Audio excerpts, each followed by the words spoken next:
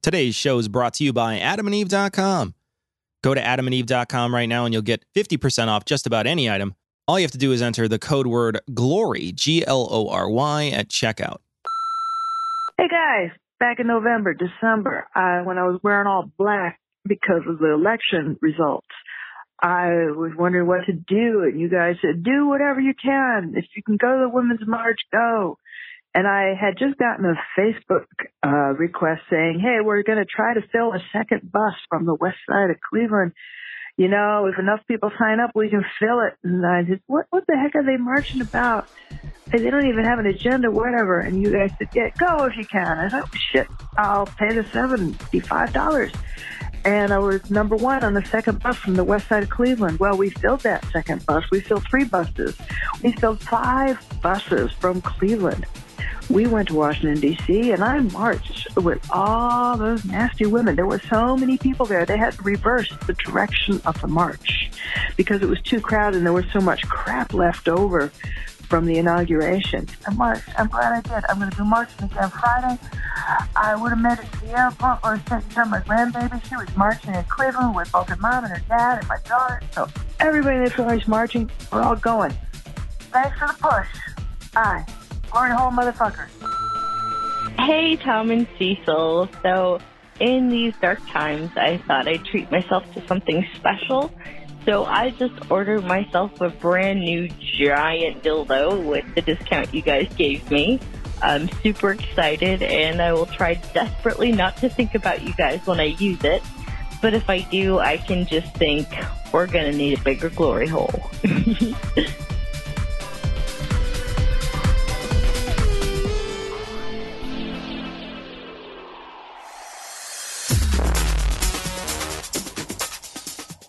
Be advised that this show is not for children, the faint of heart, or the easily offended.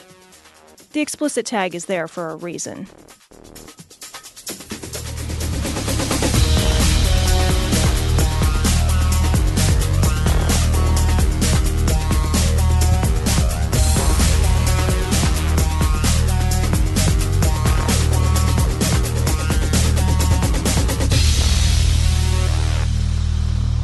Recording live from Glory Hole Studios in Chicago, this is Cognitive Dissonance.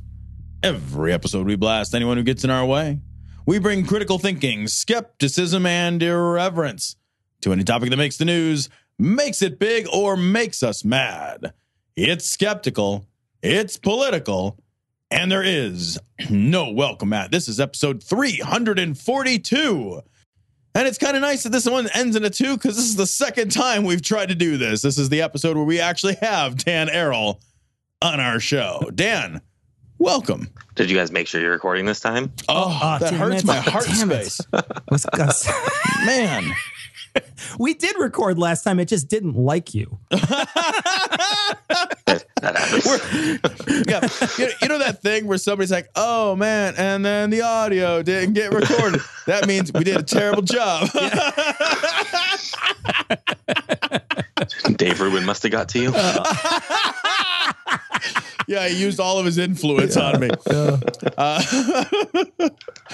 So, Dan, thanks so much for joining us for the second time. We really appreciate the 30 minutes you spent getting set up to be on our show this evening. Look, I bill by the hour, so I'm fine. So we only have 30 minutes left. All right, good. Okay, fair. yeah. I can finish twice. Yeah, I know. How do you know? You're already done. You're smoking a cigarette right now. All right, so Dan, you are the author of the Danthropology blog, which can be found on the Pathos site. And there's a couple of stories I wanted to talk to you about. The 2 most recent stories as of the time that we're recording, both from February the 2nd. Donald Trump vowed to destroy the separation of church and state. So this is an article referring to the repeal of the Johnson Act, right? That's correct. Yeah. So why don't you walk us through this a little bit? What does the big Cheeto want to accomplish here? Well, he had mentioned this on the campaign trail as well. And so what he's looking to do is, by repealing the Johnson Act, he allows churches to politic from the pulpit. So hold on. How are they prohibited right now? So if I'm a church and I can get up, I'm a pastor or a priest or whatever. I mean, they do it all the time, right? I mean, they stand up there and and they do it all the time. So how are they prohibited both by law? And then I really want to know, like, do you think that they're actually prohibited in practice right now? Because I think those are two really different considerations. They're very different. So in by law, the Johnson Amendment, and this applies to all nonprofits, including churches, can't endorse political candidates or even in bills. So they can support the idea of a bill. So they can say, like, we support, open immigration, but they can't say go vote yes on, 5. They cannot say that. They can make a position known, but they can't say vote for this. And then they can't stand up there and say you should vote for Hillary Clinton or you should vote for Donald Trump. And one church even got in trouble during this election. Well, got in trouble, I'll air quotes there, because they told people not to vote for either. And even that's a violation. So yeah. And so, okay, you violate the Johnson Amendment. Forgive me, I called it an act earlier. You violate the Johnson Amendment. And so here's how I understand it. Please correct me where I'm wrong. If I'm a church and I violate the Johnson Amendment, nothing at all happens to me in practice. Nobody does shit. Nobody says shit. Nothing actually happens. This is a lip service amendment in practice. Am I mistaken about that? You're not, because the IRS fired the one single person who was in charge of overseeing all churches in this, got fired. One person. There was one person? One person. They've lost their job and it's never been replaced. What do they lose it for? Trying to enforce the Johnson Amendment? I mean, like, can you imagine if that's your job and you never did any? Why would you even have the job? Hey, Bill, what are you going to do? Well, they won't let me do it. Huh? So you just spent all day doing that? So what would you say you do here? Exactly. And so, Freedom from Religion Foundation sued the IRS over this. The whole, there not being a person there to enforce it. And they've swore to play nice now and hire somebody, but that's probably all going to change now. Well, did they lose the lawsuit? The IRS lost the lawsuit, or they at least settled. They said, no, look, we're going to put somebody in that position and we're going to start holding churches accountable. But they have not as of yet, as far as I know. And now that Trump's put a freeze on hiring all federal employees, they won't be. So what difference does it make if this gets, and believe me, I think there should be the Johnson Amendment, right? But I think that's only meaningful to have laws if laws are enforced, right? There's all the crazy, like, you can't fucking step on a donkey in a bathtub laws and like all those like ye oldie crazy laws that don't mean anything, and they don't mean anything because they're not enforced, right? So a law without enforcement is just words on a piece of paper that nobody gives a shit about. Is the Johnson Amendment nothing more than words on a piece of paper we shouldn't care about?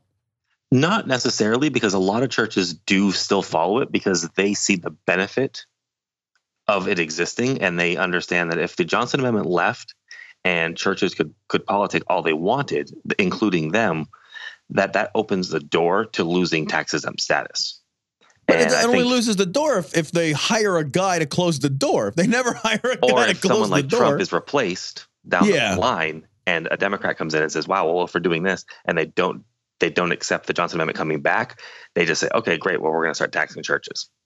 And I think a lot of churches want to play by the legal rules. They're not trying to skirt the law.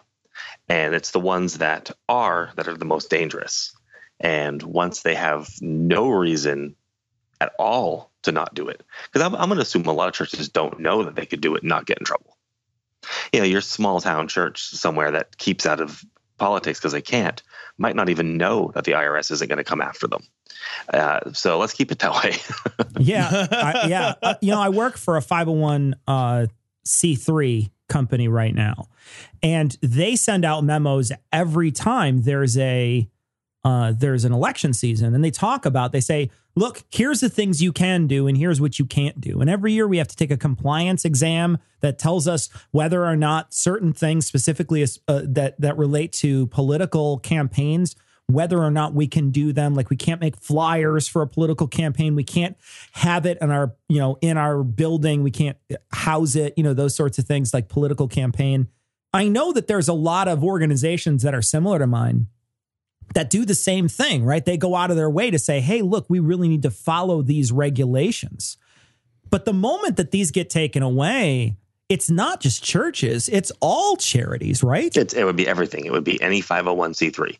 And the thing is that when you're talking about all charities, it becomes scarier because across the board, a non-church 501c3 is heavily regulated. If they start pushing politics, there's a team at the IRS that can take them down and revoke their nonprofit status. So they actually have to be afraid.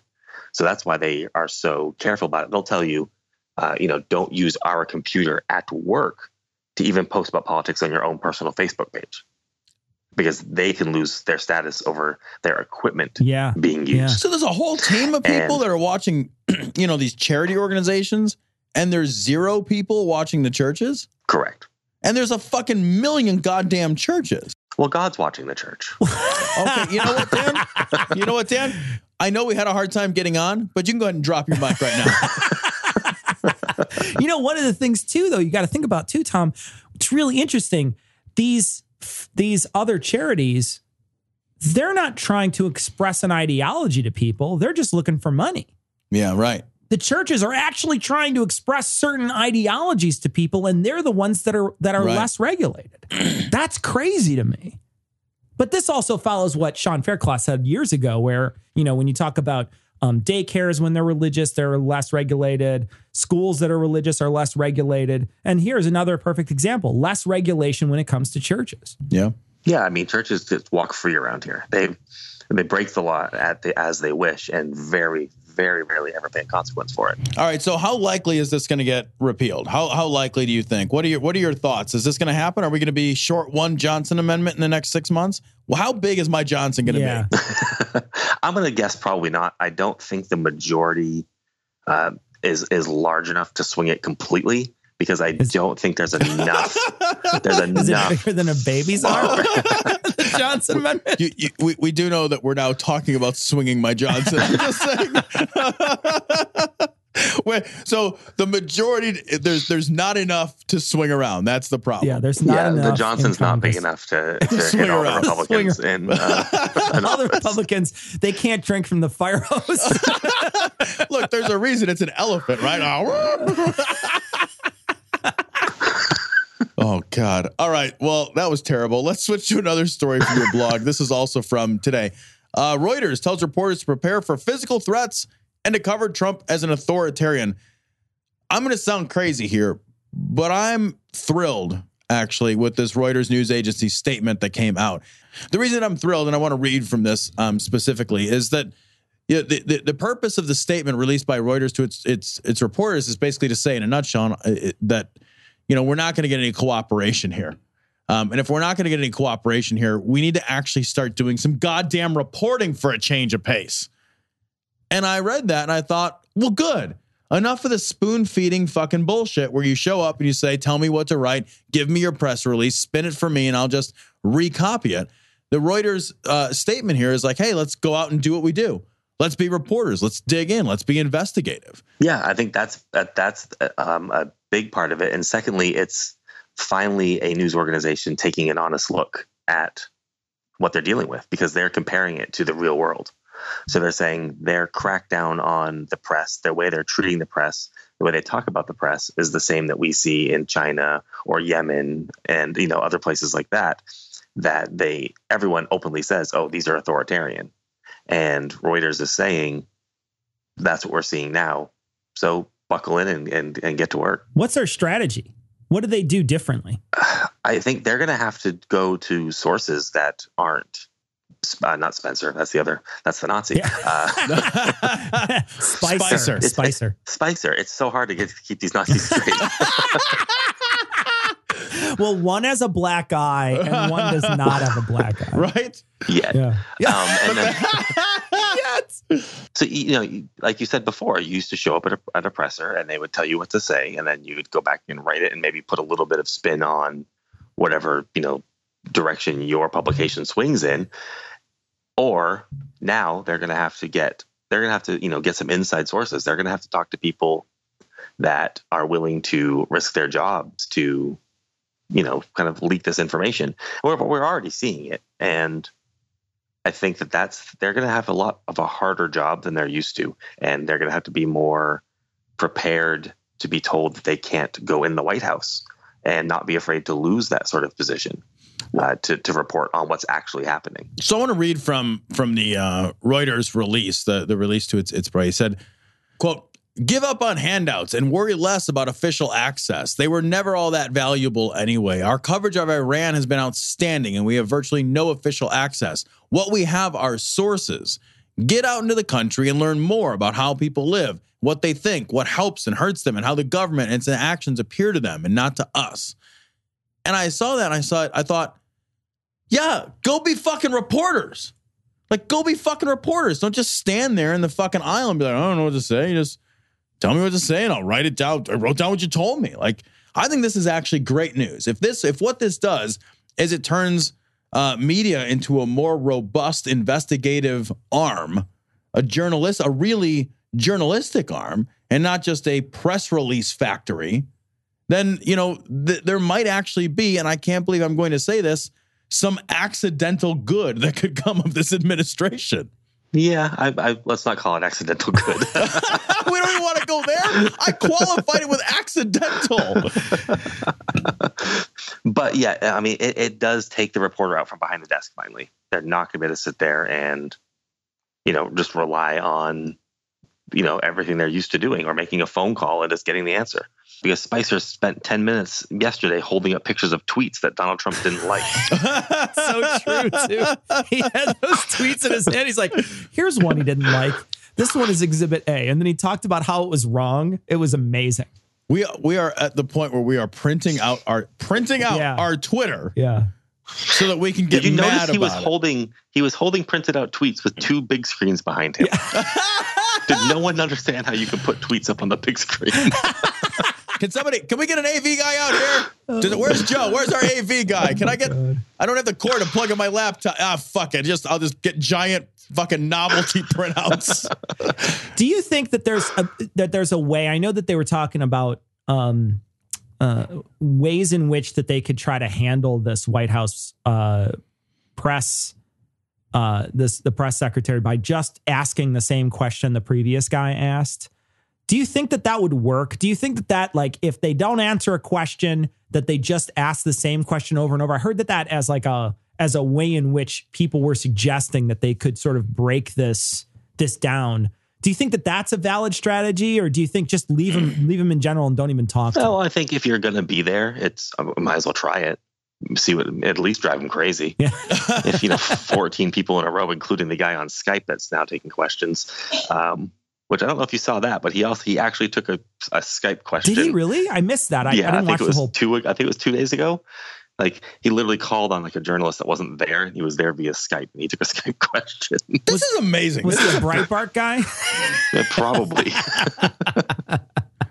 This is outstanding. What it would mean in order for that to happen is that the journalists that are a part of the press corps would have to get on the same page, right? They would all have to huddle together. And the problem is that there's an adversarial relationship from journalist to journalist, right? Everybody wants the scoop first. Everybody wants the story first. So they would almost have to say, truce. Yeah. We have to fight a larger enemy, right? Yeah. Called. And I think you can get rid of that though at a presser like that, because you could just report on the question the guy before you asked anyway. Yeah, it doesn't matter. Yeah, no, that's true. So I think if they can agree in there, Breitbart sitting in there isn't going to agree to this, but I'm sure CNN and MSNBC and Washington Post could all come together and say, we're going to write this stuff anyways. Let's hammer them until it counts. Yeah. And they need to, because what do we see at the first press release after he became president, and he stood up there and called CNN fake news, and then people just continued on asking questions like that did not happen. Yeah. Like exactly it. They just didn't even pay attention to it, and he kept on trying to ask, and he's like, no, I'm not going to. You're being rude. Don't talk. You're being rude. You're being. I couldn't believe it was happening, and then they just went. But they did. He did directly go to a Breitbart guy right afterwards. So he didn't ask that. He wasn't asking like ABC that question. He was asking somebody from Breitbart who was willing, I think, to step in and ask a question. Yeah, that's a good point. But I think there should have been a little bit of unrest at that moment. Yeah. So we're going to be back at the end of the show with Dan Arel to talk about his book, The Secular Activist. So stick around for that. Oh! So this story comes from the New York Post. Priest tells anti-Trump protesters to commit suicide. Well, motherfucker, we're trying every day not to. Like every day. All of us just trying. They didn't really say to do it. He didn't come out and say commit suicide. It's a bad headline. Yeah. What he did was he tweeted an image that says, show your hate for Trump. And it has somebody leaping off of a building. And then it says, do it for social justice. Hashtag jump against Trump. So he didn't say it with his face. Yeah. But he implied it with both words and images and hashtags. So, I don't know. And then he's like, I just thought it was funny. He's trying to get out of it. He's just like, I thought it was funny. I thought it was a funny thing. It's just a thing because he did it too when he had Hillary's face on an image for Halloween. It just said it was titled "Ugly Face in Italian," and ugly face in Italian is "brutta faccia." It even sounds pretty in Italian. It's like "brutta faccia." It doesn't. It would sound pretty if literally anybody were saying it, but you. It doesn't sound ugly at all. No, it sounds very pretty actually. No, ugly. She's got the ugly face. She got the ugly face. She looked like a pizza pie. She's like a meatball, with the eyes and then the she sloppy. looks like the Italian sausage. But it's so funny because he's such a dick. He's like, he put a snapshot of Hillary and then he also had Obama with the words, "He's not my president." And I don't even understand this do it for social justice. The Catholics I worked with have this huge tradition of Catholic social teaching, which is all about, it has all this stuff about poverty and wealth inequality and all this stuff about activism. It's interwoven into their thought, which is surprising that somebody who's a Catholic would be so against social justice. It's shocking to me. I'm like, whoa, wait, what? But clearly, but there's some big disparities within the Catholic Church, right? There's some very progressive Catholics and some very regressive Catholics. When I look at this guy, he's wearing a fucking gilded fucking neck fat robe or whatever that is. Like tablecloth for his fucking jowls or whatever that is. It's a jowl tucker.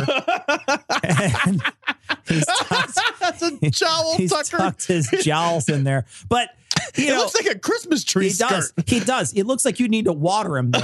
It's like the needles from his beard are falling. It's funny that he's got jump for Trump because this guy hasn't jumped in years. Yeah, he hasn't left the earth. He barely leaves the earth 1 foot at a time, let alone both feet at the same time. You could jump off the fucking sausage rolls of his neck and reach terminal velocity. That guy who jumped up from space, jumps off him with Felix a GoPro. It's like, jumps right off his neck tuck. Whoa! He looks at this guy's like, no, man, that'd be crazy. Extreme. He's like, I will jump from something so high the curve of the earth is obvious. But not you. Not you, bruh. And he's like, hey, man, it was just a joke. I don't promote suicide. I've helped a bunch of people over the years. And it does not promote suicide. It was funny. Literally jumping off a building. It's an image. It's an image of a guy plummeting to his death off a building. How do you misconstrue that? It'd be like imagine if there was a silhouette of a gun and on the other side was bits flying out. I'd be like, what? I wasn't promoting somebody shooting somebody in the head. What?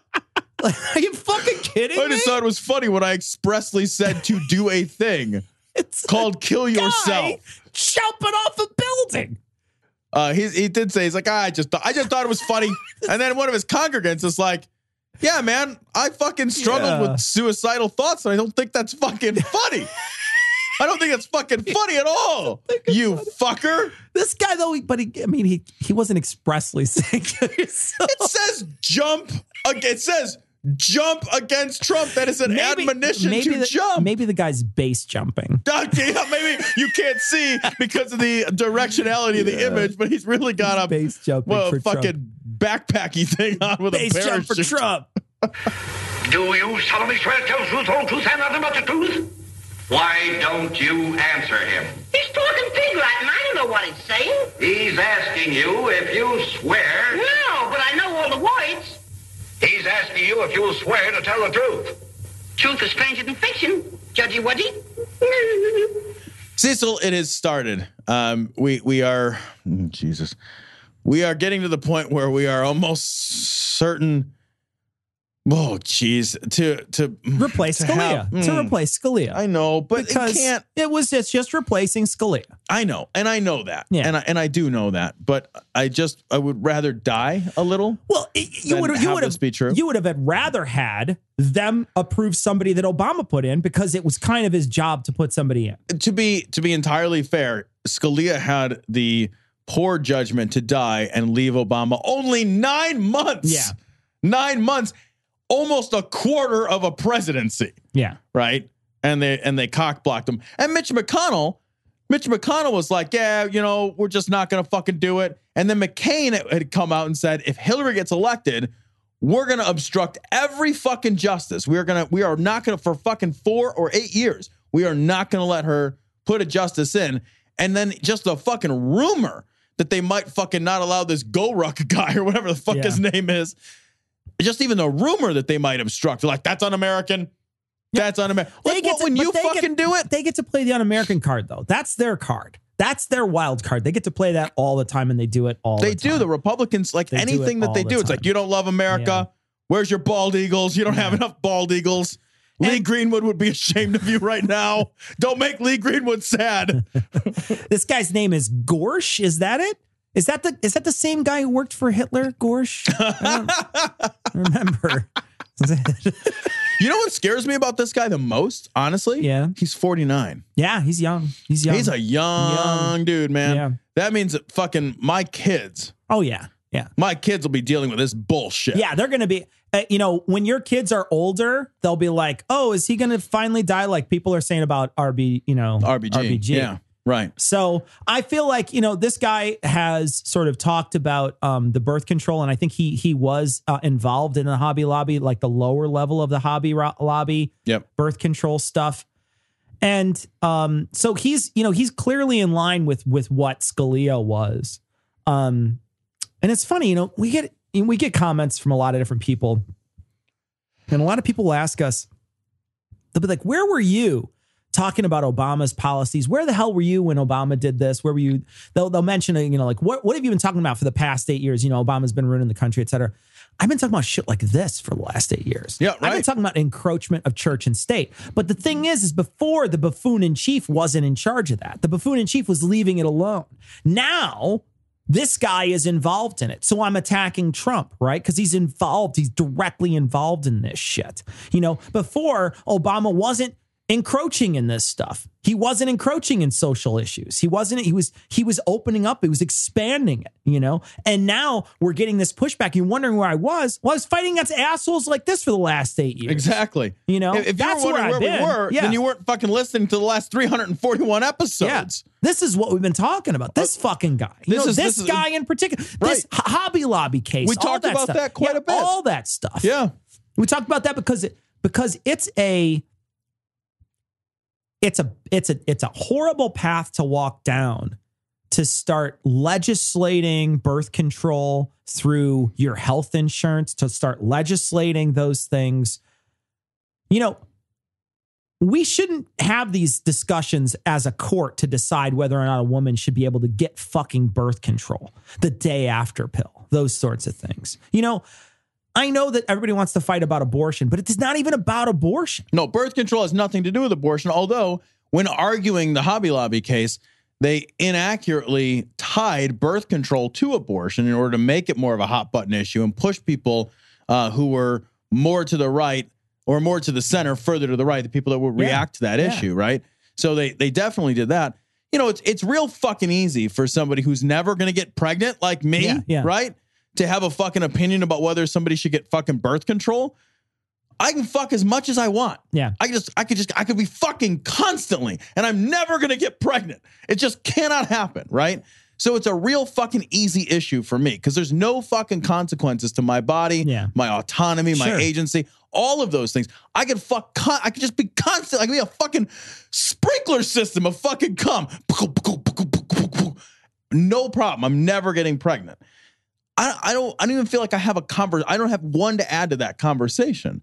But we have these decisions that are made by a bunch of shitty fucking, frankly, like privileged fucking white dudes who are like, well, I don't think a woman should have birth control. I don't want to get into the debate about the climate change, but I will just simply point out that I think in academia we all agree that the temperature on Mars is exactly as it is here.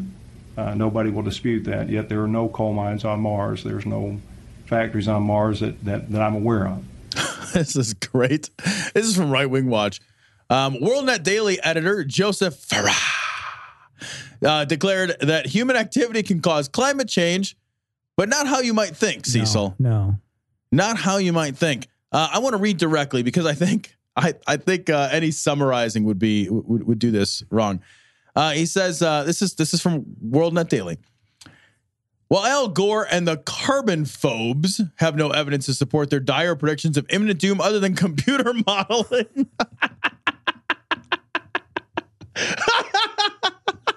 You don't even need computer modeling anymore. No. You don't need computer modeling anymore. Just look at like the last 17 years, 20 years. Yeah, the hottest 17 years on record. You don't need any computer modeling. Just look in the past now. Yeah, right.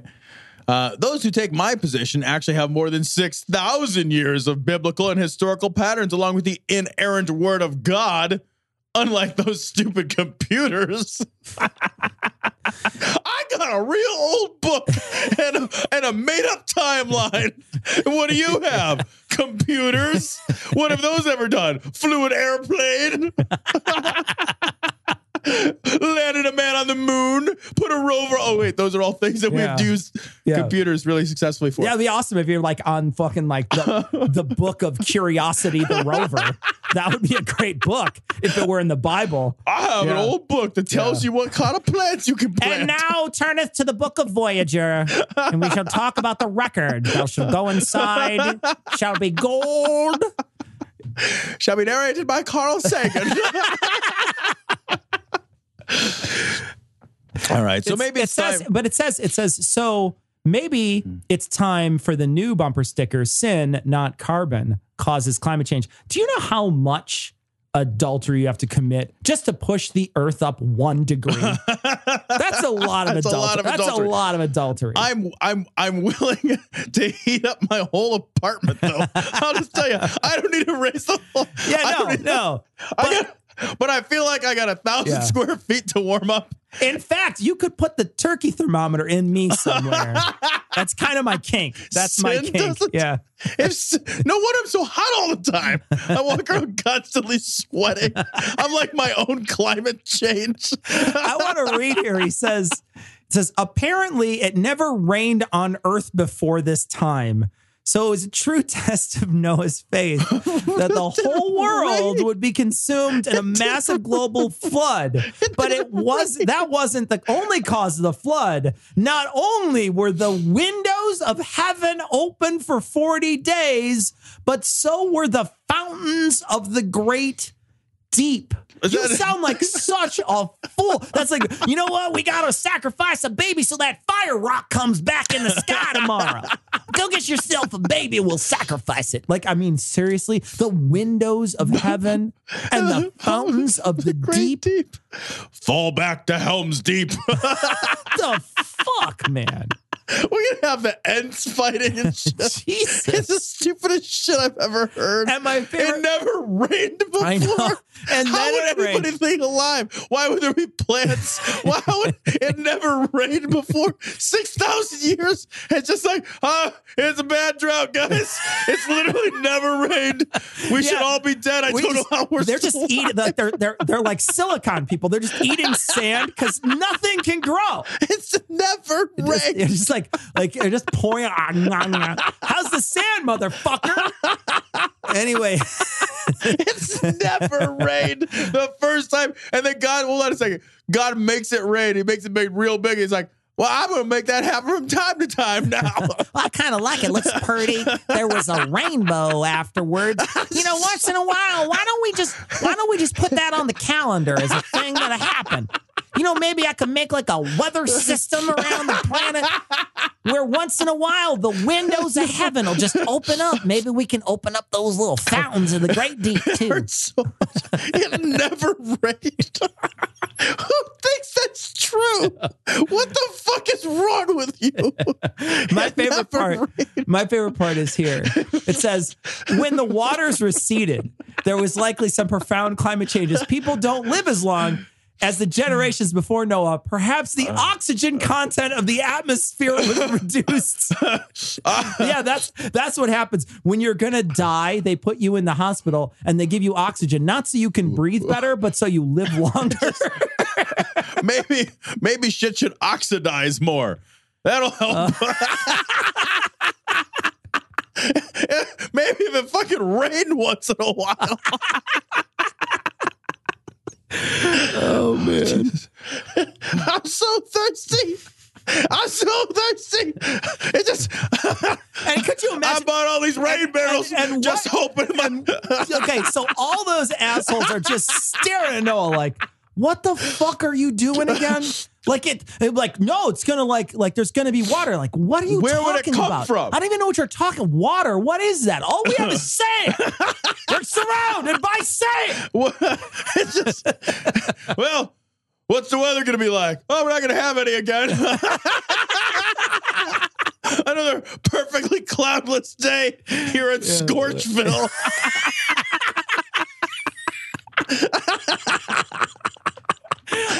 All the animals are just like walking around like, bruh, I really wish there was like just like one little water dish. Like one dish. Can you just like fill that up? I just want like there's like a bunch of gazelles that are like, man, I would even get eaten by a tiger right now if I could get to a watering hole. I don't even care. My body's 80% water. I don't know where it came from. We're like squeezing babies like fucking orange juice. In the name of Jesus, we speak that. Ora mana shanda karaba. Lo koremene bere jede kede burishida kidibera sana.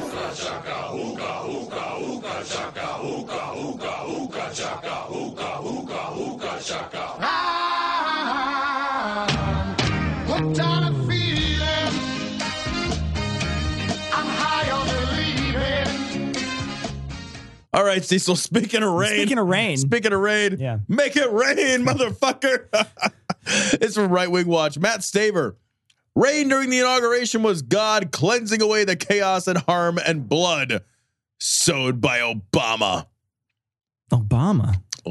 Thanks, Obama. All right. So we're going to play this clip. This is from Right Wing Watch. This is Matt Staver. I'm Matt Staver, founder and chairman of Liberty Counsel. Joining me is Matt Barber, the founder of barbedwire.com, and Holly Mead, the director of communications for Liberty Counsel. Matt, you were there when that historic moment occurred when President Donald Trump put his hand on the two Bibles. If you double up the Bibles, it makes it more holy. It actually makes his hand looks bigger. That's why I did it. So. You would think it would make it look smaller. I can't hold them. I can't palm these big books. That's one of the best jokes. What he's saying is like, no, it's a single book. It wasn't two books. It was one book. That's how big my hand is. It's enormous compared to this one book. He looks down. He's like, which one of these is the Old Testament? Which one of these is the New Testament? You got any of these signed by Jesus? Samantha Bee had a great joke. She said he placed his hand on two Bibles to be sworn in, which is 2 times the number of books he's ever read in his life. And then also, just before him, Vice President Mike Pence put his hand on 2 Bibles as well. And he had his open to 2 Chronicles 7:14. Actually, he has to, like, in order to, the way the vice presidency works, Trump puts his hand on the Bible, and then Pence puts his hand right up Trump's ass and then uses him like a puppet. That's how it works. I like that he's going to specifically mention he has the Bible open. And he's like, he had it open to this particular passage. No, that's not how opening books work. You have it open to the page. Yeah, right. Yeah. All the shit on that page is on that page. Yeah, exactly. Right? Like whatever's on that page, but he's going to read now what that passage is. If my people who are called by my name shall humble themselves and pray and turn from their wicked ways, that is the verse, and it goes on beyond that. Yeah, and it says, but it's for white people, though. I mean, like, let's be honest. Which is funny because black people can humble the fuck out of themselves. That doesn't do any fucking good at all, right? Yeah. That was opened, and he had his hand on that Bible verse. Oh my God! Well, there we are. He had his hand on a fucking old book. Yeah. So he's certainly qualified to run the free world now. I'm so much more confident that he'll make all the right economic decisions because he fucking placed his hand on a book that was written before economies were invented. What is amazing to me is how much they're going to talk about in this clip, how important that religious component is to both of them, right? That's what this whole clip is about. Right? I believe it for Pence. And for both of them, though, they're going to talk. This guy is going to talk about this. This Staver is going to be talking about it with his guests about how important this is and how great this is and how, this person is just, this person is holy. They're talking about Trump and they're talking about Pence. They're both holy. They're both, they both had a lot of prayer, et cetera. And this is the guy that these people are happy is in office. So again, if you're a non-religious Trump supporter, I don't know how you must have some serious cognitive dissonance going on right now because you made sure that the policies of the far religious right are being actualized in the real world. Right. Because otherwise, why would they be so fucking thrilled? Yeah. Right. This is an amazing shift in the future of America. And you were right there in the midst of it. I was, and my wife and I were in the crowd and just so moved to tears, really, to hear. They've said that there was a record setting for inaugurations and prayers. Christ's name was glorified over and over again. Rain is God's blessing, and it started to sprinkle when President Trump... Listen, let me tell you about that. It was awesome. It was uncanny. We were standing there, and the moment that Donald Trump walked up to the platform, it started to sprinkle very lightly. It was so awesome. And then the moment he stepped away from the platform, it stopped sprinkling. It was really wild. And then for Franklin to tie that together, it was just like, wow, you just get chills talking about it. It didn't even happen. That's not even true. And who cares? But I know, but I did read an article, and then I watched the video. That's just not the case.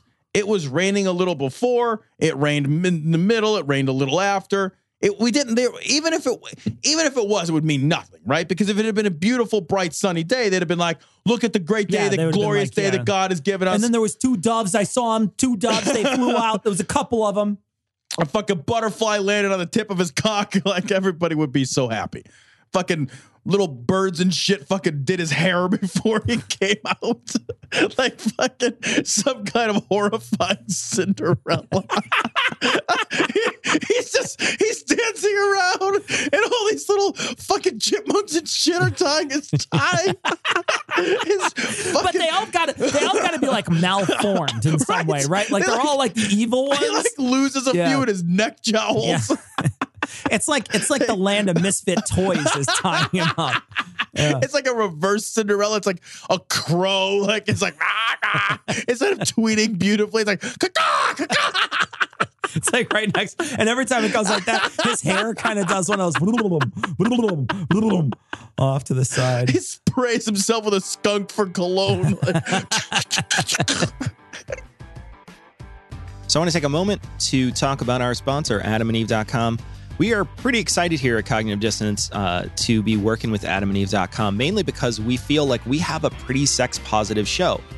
And we want to make sure our listeners have a good time, enjoy themselves. And if they want to be adventurous, they want to enjoy sex, AdamandEve.com has a ton of stuff for you to do just that.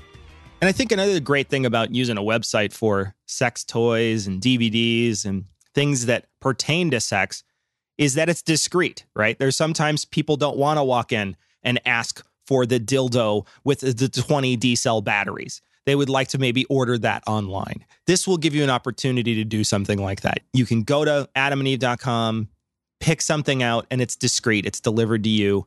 And you don't have to worry about talking to somebody who really has no business knowing what it is you do in private. The best part is we're going to save you a little money. If you go there right now, Go to adamandeve.com. You'll get 50% off just about any item.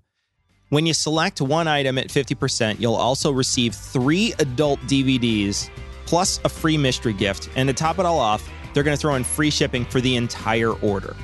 All you have to do is go to adamandeve.com, use the code word GLORY at checkout. That's GLORY.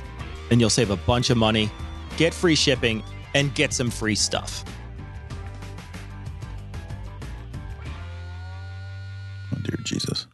All right, so this story is from Right Wing Watch. So there was recently an attack, a terrible attack at a mosque in Canada. I think 6 people were killed in that attack. And, you know, one of the first things that I saw was like, how long is it going to take for the fucking nut jobs to call this a false flag?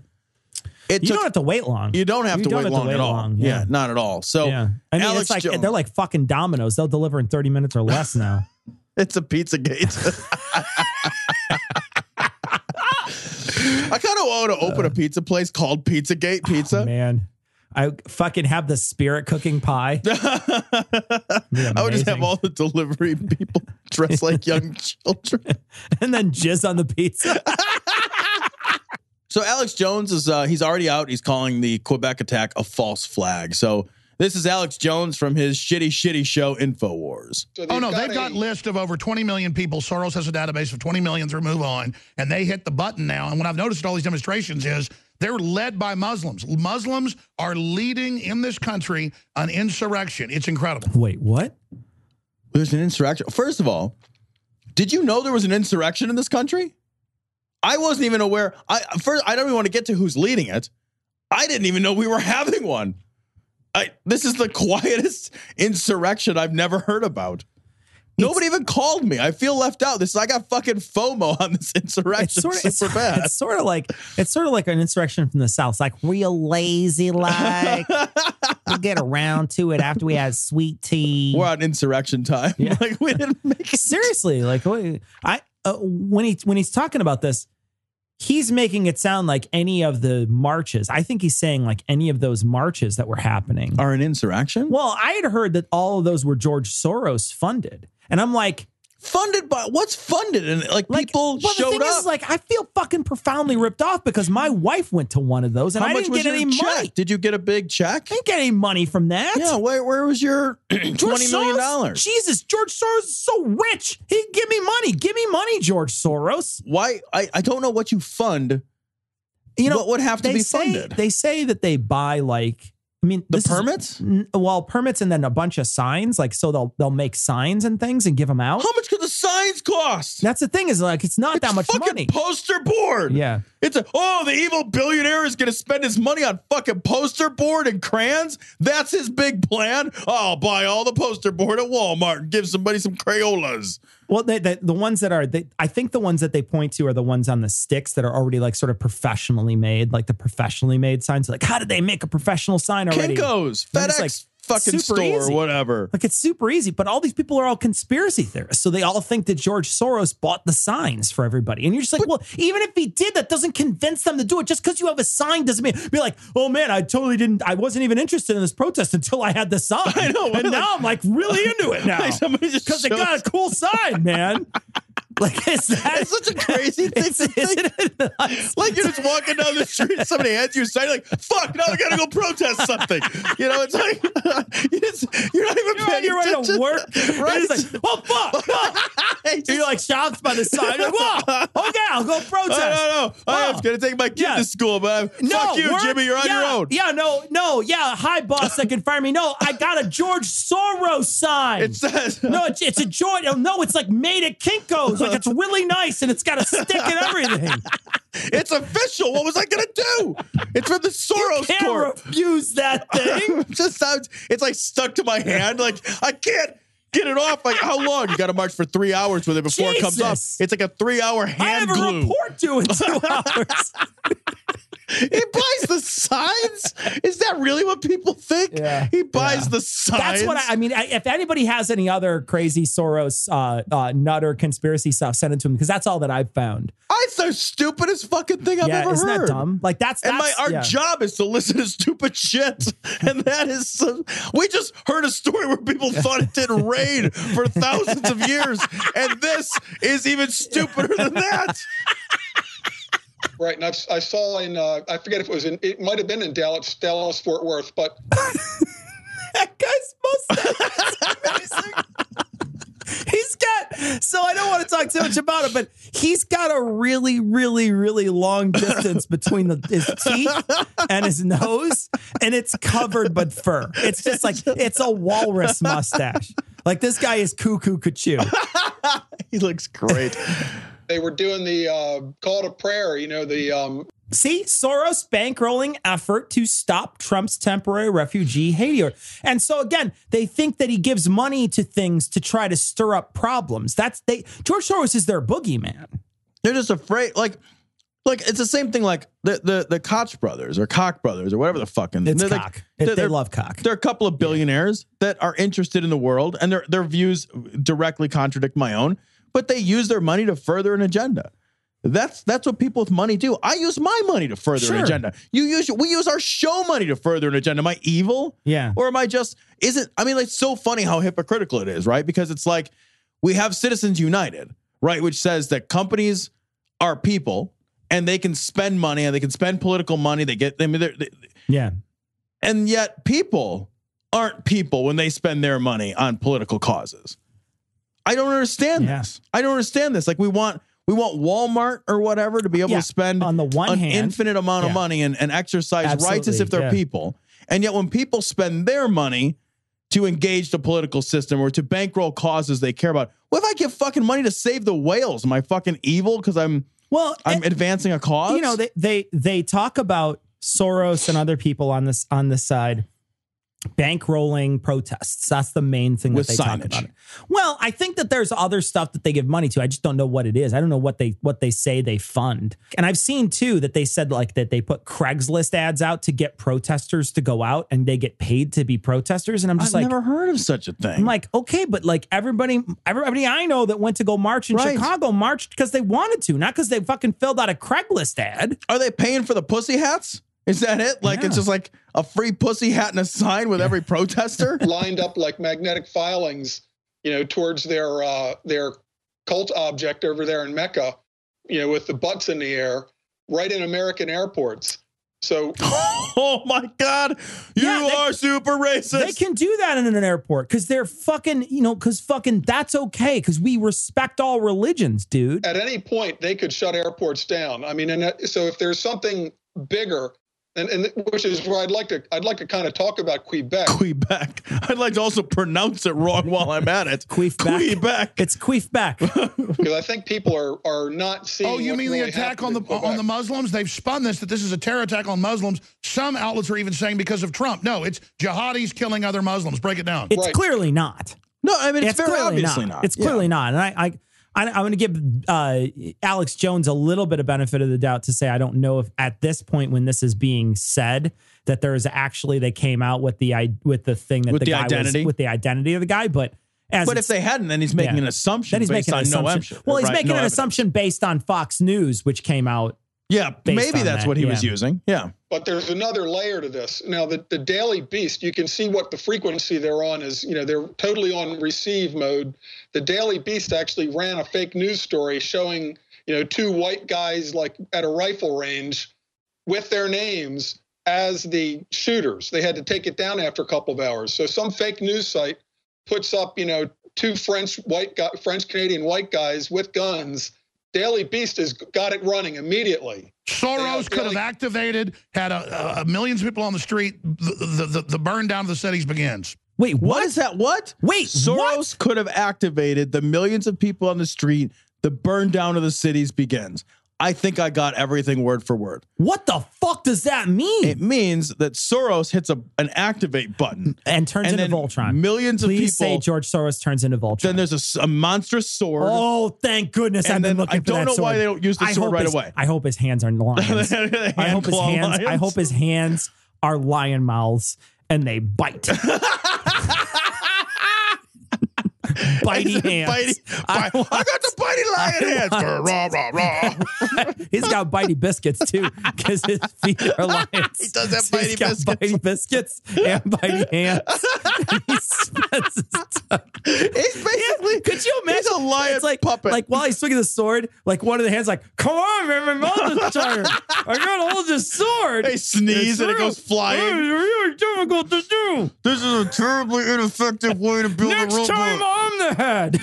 Why are we just always this robot? Like, why do we know we're gonna start out? We know we finish every fight as this robot. We're gonna get our asses kicked to the lions. Can't we just start as the robot? In fact, why don't we just build a new robot and we're never the lions? Is there any way we can make 5 robots this size and then become a bigger robot? And then, guys, hear me out. We always have the sword. We don't have to call it down from space. We won't give it back to space. We just always keep the sword. We're just If George Soros were running it, that's how we'd do it, I think. I think that what happened in Quebec was an abortive false in Quebec City was a FUBAR false flag operation. Typically, suicide jihadists don't do these kind of things like a commando. Omar Mateen didn't wear a black mask and have a getaway plan. The San Bernardino killers didn't wear black masks and have a getaway plan. No, I get it. If you're going to run a false flag against Muslims, you obviously have Muslims do it, but then they get caught. We want to kill Muslims. Nobody knows why. Of course we do. And we want to use Muslims to kill the Muslims because reasons. Sure. So how do you convince the Muslim to murder the other Muslims? George Soros. See, if you offer to build someone a Voltron suit, they'll do virtually anything. Okay, for you got me. No, you fucking got me. You want answers? I think I'm entitled. You want answers? I want the truth. You can't handle the truth. Oh, I love this. This has nothing to do with anything except for just how wonderfully delightful it is. This is from Elite Daily. Trump thinks Frederick Douglass is still alive, and Twitter won't let him live it down. This is just. We just let him. Just let him speak. So Can we just sure? Let's play it. This is him speaking. This was him at. Now he's giving this. This was at the start of Black History Month. He's actually surrounded by Black people talking about Black History Month. And this is what the piece of the audio that we have. This is again from Elite Daily. It's even more cringy now that you know. You know what? Now that you're right, because now that I know, I have that feeling of like watching like Meet the Fockers. Yeah, that's what every time he speaks, I get the Meet the Fockers moment. Jesus, I want to like hide my head under the blanket. He goes off script here, and it's so cringy. So here we go. This is Donald Trump. I'm proud now that we have a museum in the National Mall where people can learn about Reverend King. So many other things. Frederick Douglass is an example of somebody who's done an amazing job and is being recognized more and more, I notice. He's been dead 100 years. He's getting recognized more and more, Tom. He's doing an amazing job being a slave. He's doing an amazing job with that abolitionist movement that's going on. He's doing a great job being a freed slave turned writer and died. That's me. He's doing an amazing job. You're a fucking buffoon. He's getting recognized more and more. It's nice to see he's finally getting his due. Thanks, Frederick. Can we get Frederick up here? Can we get Frederick? Frederick, are you in the room somewhere? Are one of you blackies, Frederick? You all look the same. I can't tell. Just give an award to one of them. They'll sell it anyway. Actually, just throwing them amongst them, see who grabs it. Here's a snap card. Oh, God. Oh, fuck. Are you kidding me? Are you fucking kidding me? You know the best part about that? The best part is he's like, he has no idea who Frederick Douglass. Like he has no idea. He has no idea. Wrote down somebody wrote down the names, and he has no idea who he is. And so what he's doing is he's ad-libbing, but he doesn't know what he's talking about. So it's like when somebody when I talk about sports. When you're given an oral report in class, and they're like, "Oh, so So we'd like you to talk about, the economic system of China. The economic system of China, it's doing really well. It's actually getting a lot better. It's going really well for them. You know what I mean? Like he's just. It's when I talk about sports. Yeah, exactly. He's just making it up as he's going along. Yeah. He's. I want to hear it one more time. I want to hear it one more time. Proud now that we have a museum in the National Mall where people can learn about Reverend King, so many other things. So many Frederick things. Douglass is an example of somebody who's done an amazing job and is being recognized more and more. I noticed he's been recognized more and more. I noticed. He came to my attention. I was on my way in, and Bannon was like, "Hey, you hear this Frederick Douglass guy? He's moving up in the world." Did anybody notice Frederick Douglass? Yeah. No, man. Nobody noticed him. It's being recognized, though, Tom. More and more. He's done an amazing job. What's his job? Yeah. What's his job? What? What did he do? What did he do? He didn't get to pick the first job. No, he did get to pick during his first job.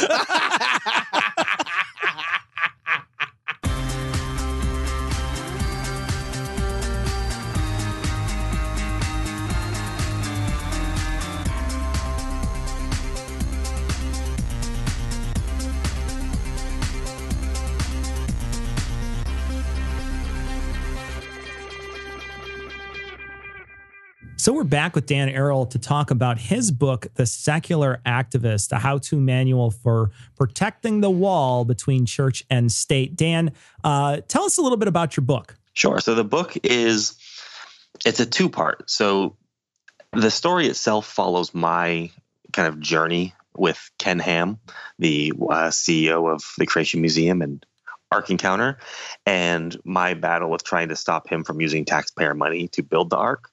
But instead of making the book just about me, which is just fascinating enough, but I couldn't fill enough pages, is I have stories in there as well from other activists. So people going into city council meetings and demanding that secular invocations or no invocations be given, in battles with 10 Commandments and even American Atheist battle with the 9/11 Museum putting up the cross.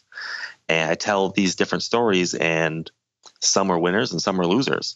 And I kind of go through each case and how they were won or why they were lost, and what we can do to be better activists. And even going through the whole at first winning against Ken Ham and then losing against Ken Ham. And then I wrote it right up to the last day of actually going to Kentucky and protesting. And so the last chapter actually includes being at that protest and what we did there. And really, it's just meant to be a how-to for someone that wants to get involved but doesn't know how. I go through different steps of, how you can be an activist just by sitting on Facebook, or you can be an activist by getting out in the streets or getting on the phone and calling Congress. How much should we care about the little issues? The invocation, the nativity scene, the little pieces. How much should we care about those? A lot. And the reasoning is, if we give up on those, if we give the Christian right an inch, they're going to try to take a mile. So they're going to take each step. So they say, oh, well, we don't care about, in God we trust on money. We don't care about this one nativity scene, except the next year that one nativity scene is 2. And then the town over says, oh, we're going to do that too. And they do it. And that's what we see with, In God We Trust being put on the back of police cars. A small town in Texas goes and puts a sticker on the back of their car, and American Atheist sues them, and everyone says, oh, what a petty lawsuit. And then the city or the county in this instance, or the small town, lost $40,000 in that lawsuit. That's a lot of money for a small little town. And that sent a message to the ones next to it that you're not doing this either. And that's a blow to the Christian right, who think that they can just toss In God We Trust on something and it's fine. So do these kind of lawsuits, do they prevent the kind of creep of religiosity and a specific religious worldview into the public sphere? Is that the concern? Like, you got to stem every tide or plug every hole in the dam? Yeah, pretty much. Yeah. I mean, that kind of nails it because, like I said, if you stop on that and you say, you know what, who cares? It's just one small town and they just have In God We Trust on their car. And then the next small town next door and then next door. And then Dallas does it. And then Houston does it.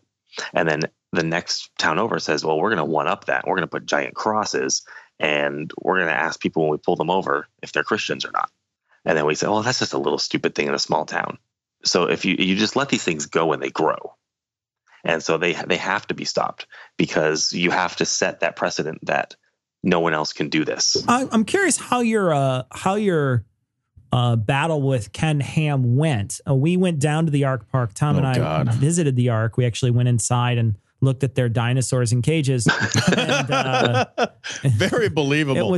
I almost converted on the spot. My absolute favorite part is the turtle with no shell. It was so amazing. It is amazing. The short neck giraffe was the second favorite, but the turtle with no shell was, I sat there for 10 minutes trying to figure out what the fuck it was. I was like, what on earth could this possibly be? Is it like a mutated slug? What am I looking at? There were so many wondrous animals. Yeah. I especially like the row after row of bird cages that were closed, but they just had speakers of tweeting and my bird favorite sounds animal behind it. My favorite animal was the native Kentuckian. Oh, that was my favorite. That's animal the biggest there. animal. Yeah, that's the one that needs the rascal scooters to go up and down those. That's why ramps. it's all ramps. It's all ramps. They put one stair in there, and there'd be a fucking train wreck. I don't of know corpses. if you saw the inside of that, Dan, but that's all ramps inside. So we went to the Ark Park.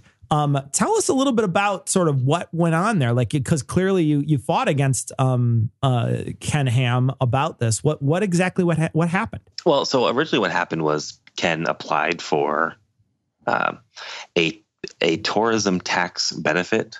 So the racetrack that's in Kentucky is a great example. So NASCAR wanted a racetrack in Kentucky. So they thought, well, what happens if you build a racetrack? People come and watch races. Hicks pull out in hundreds of thousands to watch cars drive in circles for 4 hours. And that's going to get... No, we're going to get email from people. Oh, I'm going to get email. They don't know how to use email. That's true. Yeah, I wouldn't worry about it. Everything would just crash. And they'd watch their server crash for entertainment. And so, they built the park, and the racetrack said, we'll give you, I don't know how much the racetrack got, but let's say they said, $50 million in tax rebates because you're going to bring in tourism. And so by doing so, they can expand, they can keep the park going. It's beneficial to them. And so, because, when you go watch a race, you come in from out of town, you get a hotel, you eat dinner out, you're spending tons of money in the economy. So it's beneficial to the city and the state to say, wow, let's give you an incentive to build it here rather than somewhere else. Well, Ken wanted that same incentive. So he started threatening to move the park to Ohio or other, even I think Louisiana was on the list. And so he said, but Kentucky will build it here if we can take advantage of this. So he applied and they said, yeah, we'll give you $18 million. Once he got that, he said, great. Well, to work here, you have to be a young earth creationist. What? You have to. Okay, this is my favorite one. This one didn't come out till a bit later down the road when someone finally got a hold of the full thing. To work for the Ark Encounter, if you're not married, you have to sign a vow of celibacy. Shut the fuck up. But here's why can you sign it in your own semen?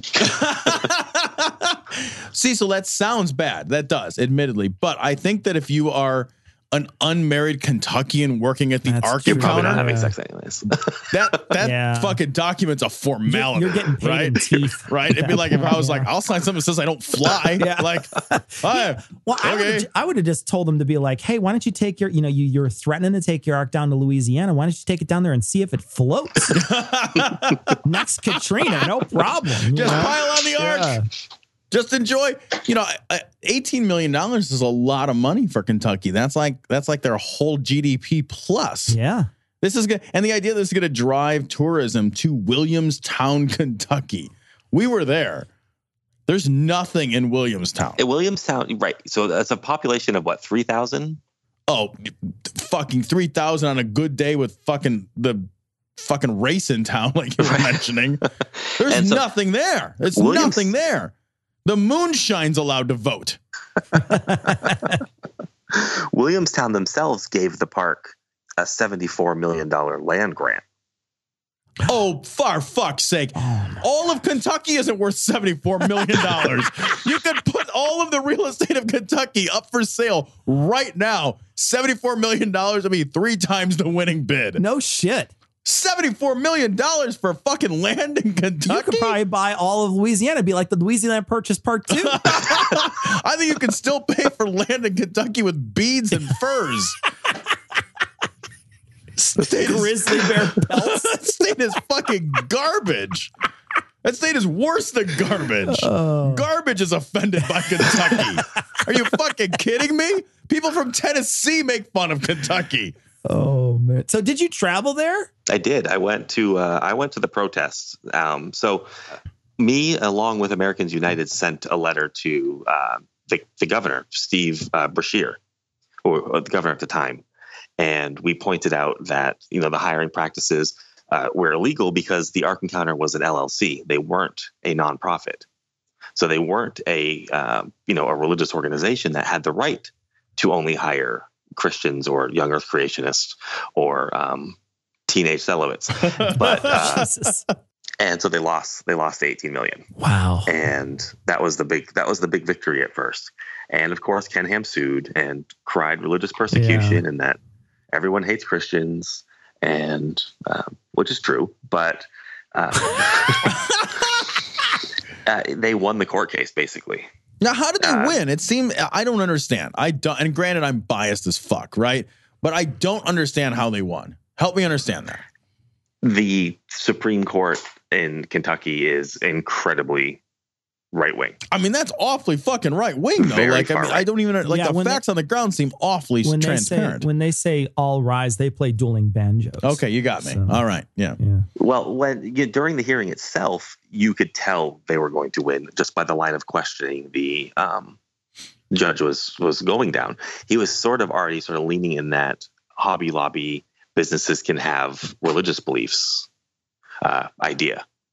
And so he was his whole line of questioning was based around, well, if this is what the people that own this park believe, you can't have an atheist working there. It wouldn't work. And he sort of bought into that. It needs to be in this sense. And they even brought up like Disney. If you go to work at Disneyland or Disney World at Epcot, inside Epcot, they have it broken up into different nations. And they can discriminate hiring people. So if you want to work in Japan in Epcot and you show up and you're a super white albino from Kentucky, they can say, we can't hire you. You don't fit the job description. Now they can't say you cannot work anywhere in this building, but for that one particular role, they can do that. So Ken Ham has the right to say, look, you have to be a young earth creationist to give tours here. But to serve hot dogs or to take tickets, your religious beliefs have zero weight on your ability to do your job. Yeah, sure. So is the janitorial staff have to be young earth creationists? Every single person that works there. Yeah, that makes sense, though. They have to clean up the fake animal shit. Yeah, I mean. So that's tough. Like they got to sweep up. And you can only do that if you believe it's there. And you have to have all your fucking imaginary friends in the ark or whatever. All right. So your book, The Secular Activist, A How-To Manual for Protecting the Wall Between Church and State, it came out October the 1st of 2016. Where should we look to buy the book? Everywhere books are sold. Amazon, Barnes & Noble. There are a bunch of Barnes & Noble in the country that have it in stock if you don't want to buy it online. But it's also available in tons and tons of mom and pop shops. And it's available to them too. So if you have a favorite bookstore, head in there, ask them, they can order it and they can have it in a couple of days. And otherwise you can get it on Kindle, audiobook. So Dan, if people were going to find your blog, where would they look? Danthropology.com. Thanks for joining us, Dan. Keep up the good fight. You're putting out some really great stuff, some really great articles. We've been checking it out a lot. So thank you so much for your work. Thank you. Well, thank you very much.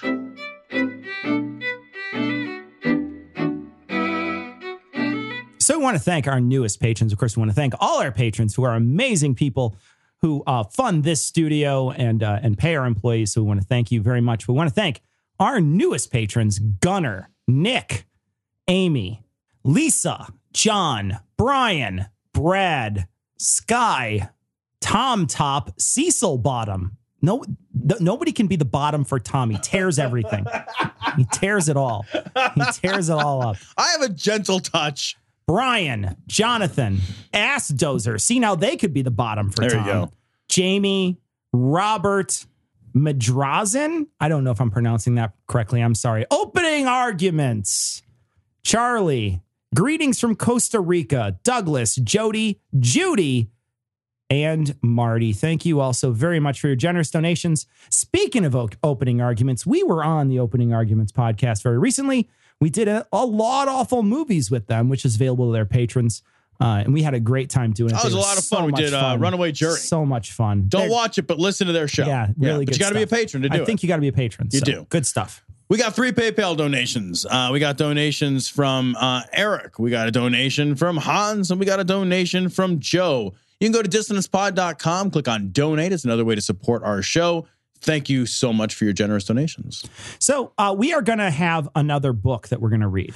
So we're going to actually do a fight. We are. We're going to fight some books, but Tom has already picked his. So Yes. Tom picked Dianetics. So Dianetics is going to fight against another book. I'm going to read the other book, and then Tom and I are going to quiz each other based on this. We're not going to read the other book. So Tom and I are just going to have to, we're going to have to quiz each other based on that. So Tom is going to read Dianetics. I am going to read one of 4 books. You can go to patreon.com. Actually, if you go to this episode 342 at dissonancepod.com, click on it. You can be taken directly to the patron post where we're going to be polling everybody. And you don't have to be a patron to participate. You can just show up and vote there. So, But hey, while you're there, hey, but you can, these are the books. So it's Quantum Healing by Deepak Chopra. the revised and updated edition. Natural Cures, quotes, they, unquote, don't want you to know about by Kevin Trudeau, the known felon Kevin Trudeau. Urine Therapy, Nature's Elixir for Good Health by Floral Penchlock. I don't even know. Who cares? It's urine therapy. And then finally, Ray Comfort's Scientific Facts in the Bible, 100 Reasons to Believe the Bible is Supernatural in Origin. So if you're interested in me reading one of those books, let us know. Go ahead and vote for one of those books. And then I will pick the one that gets the most votes. So whatever one gets the most votes, I will read on the show, and we will fight it to see who's is crazier, Dianetics or one of these books. I wanted to mention, too, Christina sent in a message, and this is important. I had said that Richard Spencer was punched during the Women's March. He was actually punched on Inauguration Day. I want to make sure that that gets mentioned. I might have misquoted Eli when I said that. Eli had said that it was overshadowing, I think, the Women's March. So I wanted to mention the Women's March. He also got a lot of his information from a recent Yik Yak. That's true. So I should never trust Eli for anything. It's a mistake of mine. So he made one mistake. I'll never let him live it down. But thanks, Christina, for sending that in. Thank you. We got a bunch of people sending this site. It's called trumpdonald.org. You can go to our website, dissonancepod.com, click on 342, episode 342, and you can go to this website. We'll have a link to it. It's actually very, very funny. So we'll let you figure out exactly how it works. So we got a bunch of messages about Nazi punching. People wanted to send us images of cartoons, which Tom and I are both on the side that cartoons, it's fine. If it's in a comic book, it's cool, right? Yeah. Somebody tweeted us like a picture of like some superhero, and I'm like, yeah, I will admit that superheroes get a pass. Yeah, superheroes totally get a pass. Like if it's in a comic book, that's fine. But I just admit, like in real life, if you have superpowers, then go fucking punch Nazis. It's fine. Like if you shoot fucking lasers out of your eyes, I don't even care what the superpower is. Yeah. If you have supernatural abilities, I'm fine with you punching a Nazi. You just live outside the scope of human morality. It's fine. You get to do whatever you want. Right. We got a bunch of messages though about this, and a lot of people didn't agree with us. Some people did. But in this particular one, Tom, you wanted to talk about it. It's someone who has sort of ties to Nazi Germany. He said, I appreciate the efforts of denouncing violence that you, Thomas, and Noah have put forward in your respective shows. It's still hard for me to see it your way. My grandma, who I recently lost, survived the Blitz, and I was raised on the stories of the horrors she faced during the war. The time the church windows were blown out by concussive waves during choir practice. The dud filled with sawdust that fell behind her house while she was sleeping. The torpedo that nearly hit her boat as she crossed the Atlantic, and on and on. It's very difficult for me to see a Nazi getting punched as a bad thing. I don't want to promote violence. I just have a hard time seeing it exactly from your perspective. I guess appropriately enough, I'm experiencing some cognitive dissonance. You know, and I want to give some, I want to talk a little bit about this because Cecil and I did talk ahead of time quite a bit about the Nazi punching thing. And Cecil, one of the things you said is that you recognize the place of privilege we come to when we have a dispassionate view of punching a Nazi. And, you know, because I've never been the subject, nobody in my family's ever been the subject of Nazi-related violence, right? Yeah. So I think that matters. That matters in our ability to be dispassionate. Sure, absolutely. And I want to recognize that. And you brought that to my attention. Yeah. I think that's a great point. It is, you know, and we're talking about, you know, whether or not certain people were pushed around or whatever. And, you know, it could be that, you know, some people have a much different view of this than I do. That being said, I don't live my life based on a case-by-case basis, right? We don't live our collective lives based on that. We don't live our lawful lives based on that either, right? Or our moral lives based on that. And that's you know what I mean? The important distinction. Like we've got to think about it this way. We make rules based on law and we make rules based on morality. And you know, we make these rules, so to speak, so that we can all act within them and we can all try to be moral. And I don't feel like there's ever really a moral stance to be like, yeah, I should be able to punch somebody in. Now, you may have a different experience in the world that might change it. Like I cut this from last week, but I was saying, look, if I had somebody, you know, that was hurt by a Nazi, like let's say somebody like a Nazi killed my kid or something. I don't have a kid and I'm not a target of Nazis, but let's just say, right? Sure, it's a far cry. That happened. Yeah. I would want, and I said this last time, I would want a butcher knife, a half an hour, and I would break that guy down like a pork. Yep. I would be like, you know what? We're gonna put you. We're gonna put a thing that's like fucking chuck roast $1.25 when I'm done with you. You know what I mean? Like I recognize the want to hurt someone who's hurt you. I recognize that. I experience it, and I can appreciate it in some way, right? But I know that that's not a good way to act. I recognize the father who's lost a kid to some serial killer wants that guy dead. I recognize that. And I sympathize with that father, but I don't think that person should die by the state's hands or in any, you know, I don't support the death penalty. I talked a little about terrorism last week.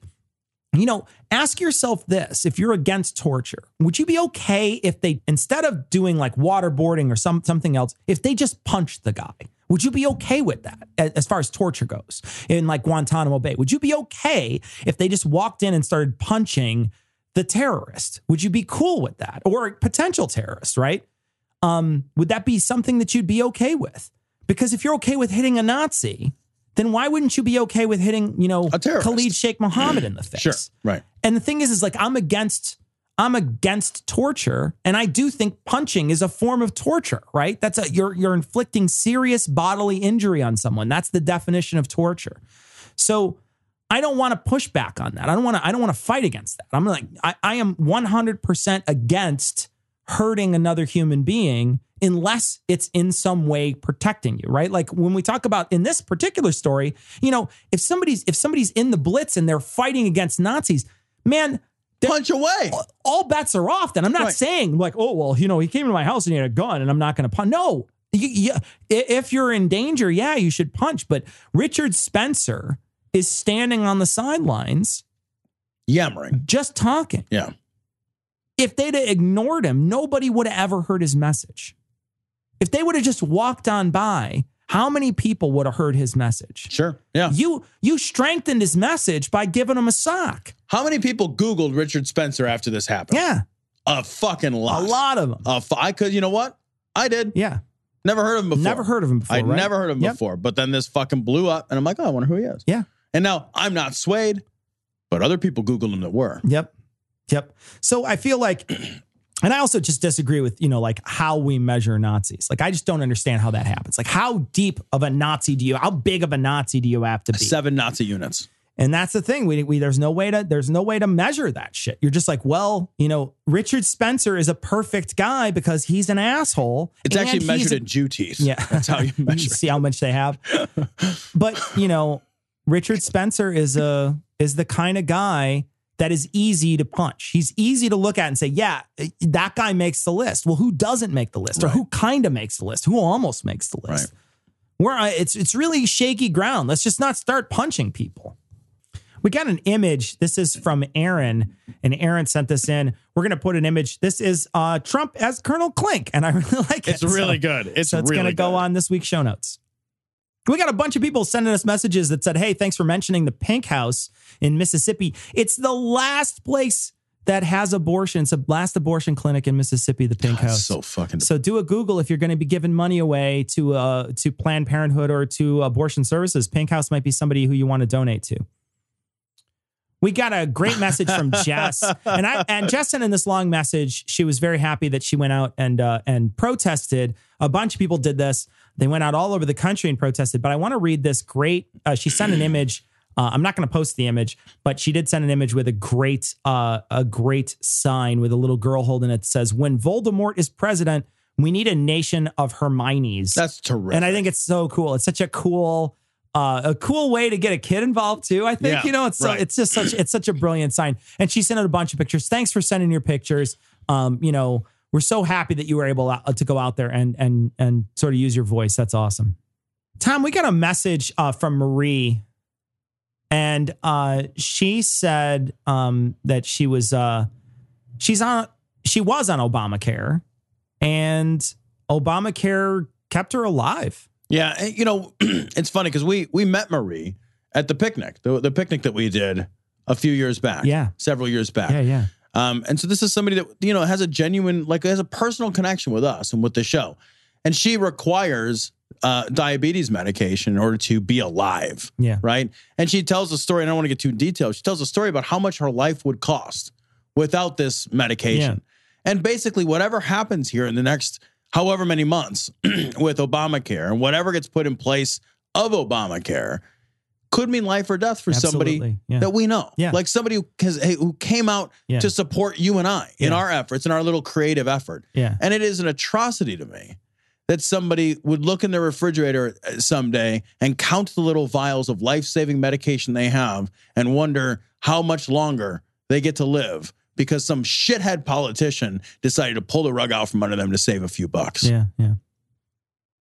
It's funny.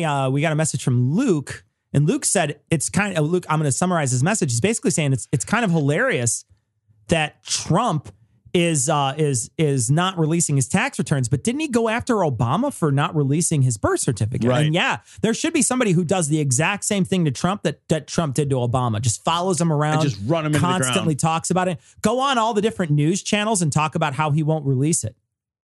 So we want to thank Dan Arel for joining us. Be sure to check out his blog, Danthropology. And check out his book, Secular Activism. It's available online. You can also check out this week's show notes, and you can buy a copy through the links there. Dan was nice enough to come and join us. We had recorded with Dan in the past, and the file got messed up. So we want to thank Dan for coming on and being patient with us. Thank you so much. That's going to wrap it up for this week. We're going to leave you, like we always do, though, with the Skeptic's Creed. Credulity is not a virtue. It's fortune cookie cutter, mommy issue, hypno-Babylon bullshit. Couched in scientician, double bubble, toil and trouble, pseudo quasi-alternative, acupunctuating, pressurized, stereogram, pyramidal, free energy healing, watered downward spiral, brain deadpan sales pitch, late night info docutainment. Leo, Pisces, cancer cures, detox, reflex, foot massage, death and towers, tarot cards, psychic healing, crystal balls, Bigfoot, Yeti, aliens, churches, mosques and synagogues, temples, dragons, giant worms, Atlantis, dolphins, truthers, birthers, witches, wizards, vaccine nuts, shaman healers, evangelists, conspiracy, doublespeak, stigmata, nonsense. Expose your sides. Thrust your hands, bloody, evidential, conclusive. Doubt even this.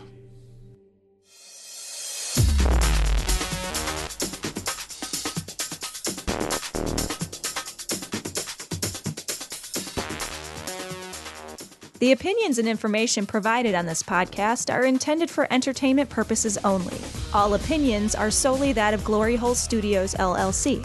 Cognitive Dissonance makes no representations as to accuracy, completeness, currentness, suitability, or validity of any information, and will not be liable for any errors, damages, or butthurt arising from consumption. All information is provided on an as-is basis. No refunds. Produced in association with the local Dairy Council and viewers like you.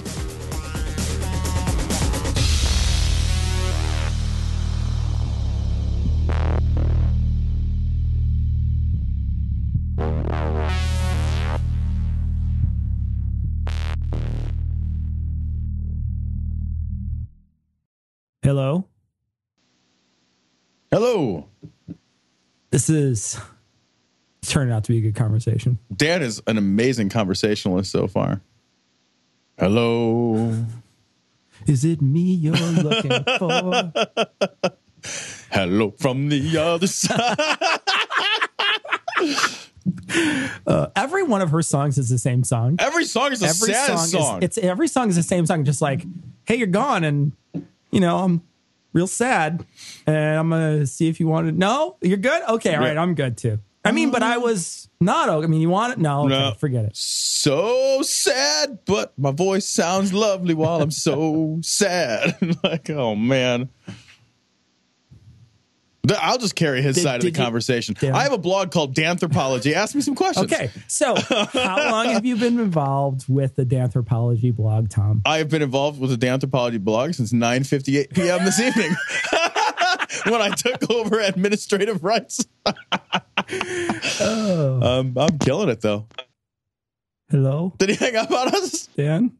Dan, we love you. The best part is, look, I don't know if he can hear us. Like, I don't know. I don't know. Maybe he can. This is the most technical. Like, I know. We've had the most problems with Dan. It's amazing. Dan's like a gremlin. Like, he touches technology and just if you put water on him, you get more Dans.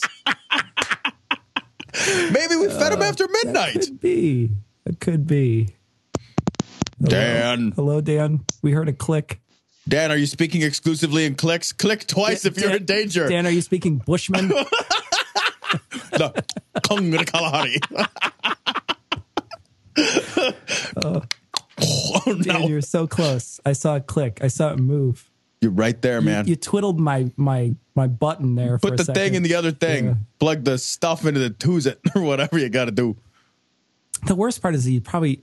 I'm sure he can't hear us. I hope he can't hear us. Oh, he can hear us. Damn it. Oh, God damn it. So now be nice to Dan. Okay, so Dan is a great guy who has a Danthropology blog. We should cancel this interview. This is not my forte. Oh, Dan. All right. He's trying to figure it out. It's cool. No pressure, Dan. No big deal. No, I've literally all night. Yeah, we're just chilling. Is it you, Adele? I love you. Come back to me. Where's Dan? He's out punching a Nazi. can't come to the phone right now. Oh, I heard a click. I heard a series of clicks and beeps. Well, not really beeps, but clicks at least. There's clicks. I see them. Something's going on. You've nearly found the clitoris, Dan. It's higher than you think it is. Just if you whistle while you work. Just start making letters and find what she likes. Yeah. Stop at uppercase T. Yeah. It's always a good one. No? I've had good success with a G, but you get tired. G? Like it's just a... G is uppercase or lowercase? My goodness.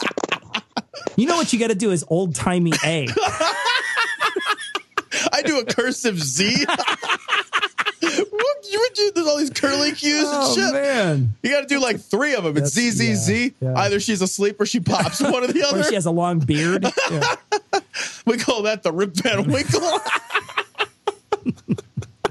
It never lasts that long. I'm going to be out of jokes by the time I know what. It's a little hard to play off of clicks and buzzes. It's fine. I'm used to people being silent on that. I'm sure you are. Tell me you love it. Tell me you love it. Just don't roll your eyes. Who's your favorite new kid?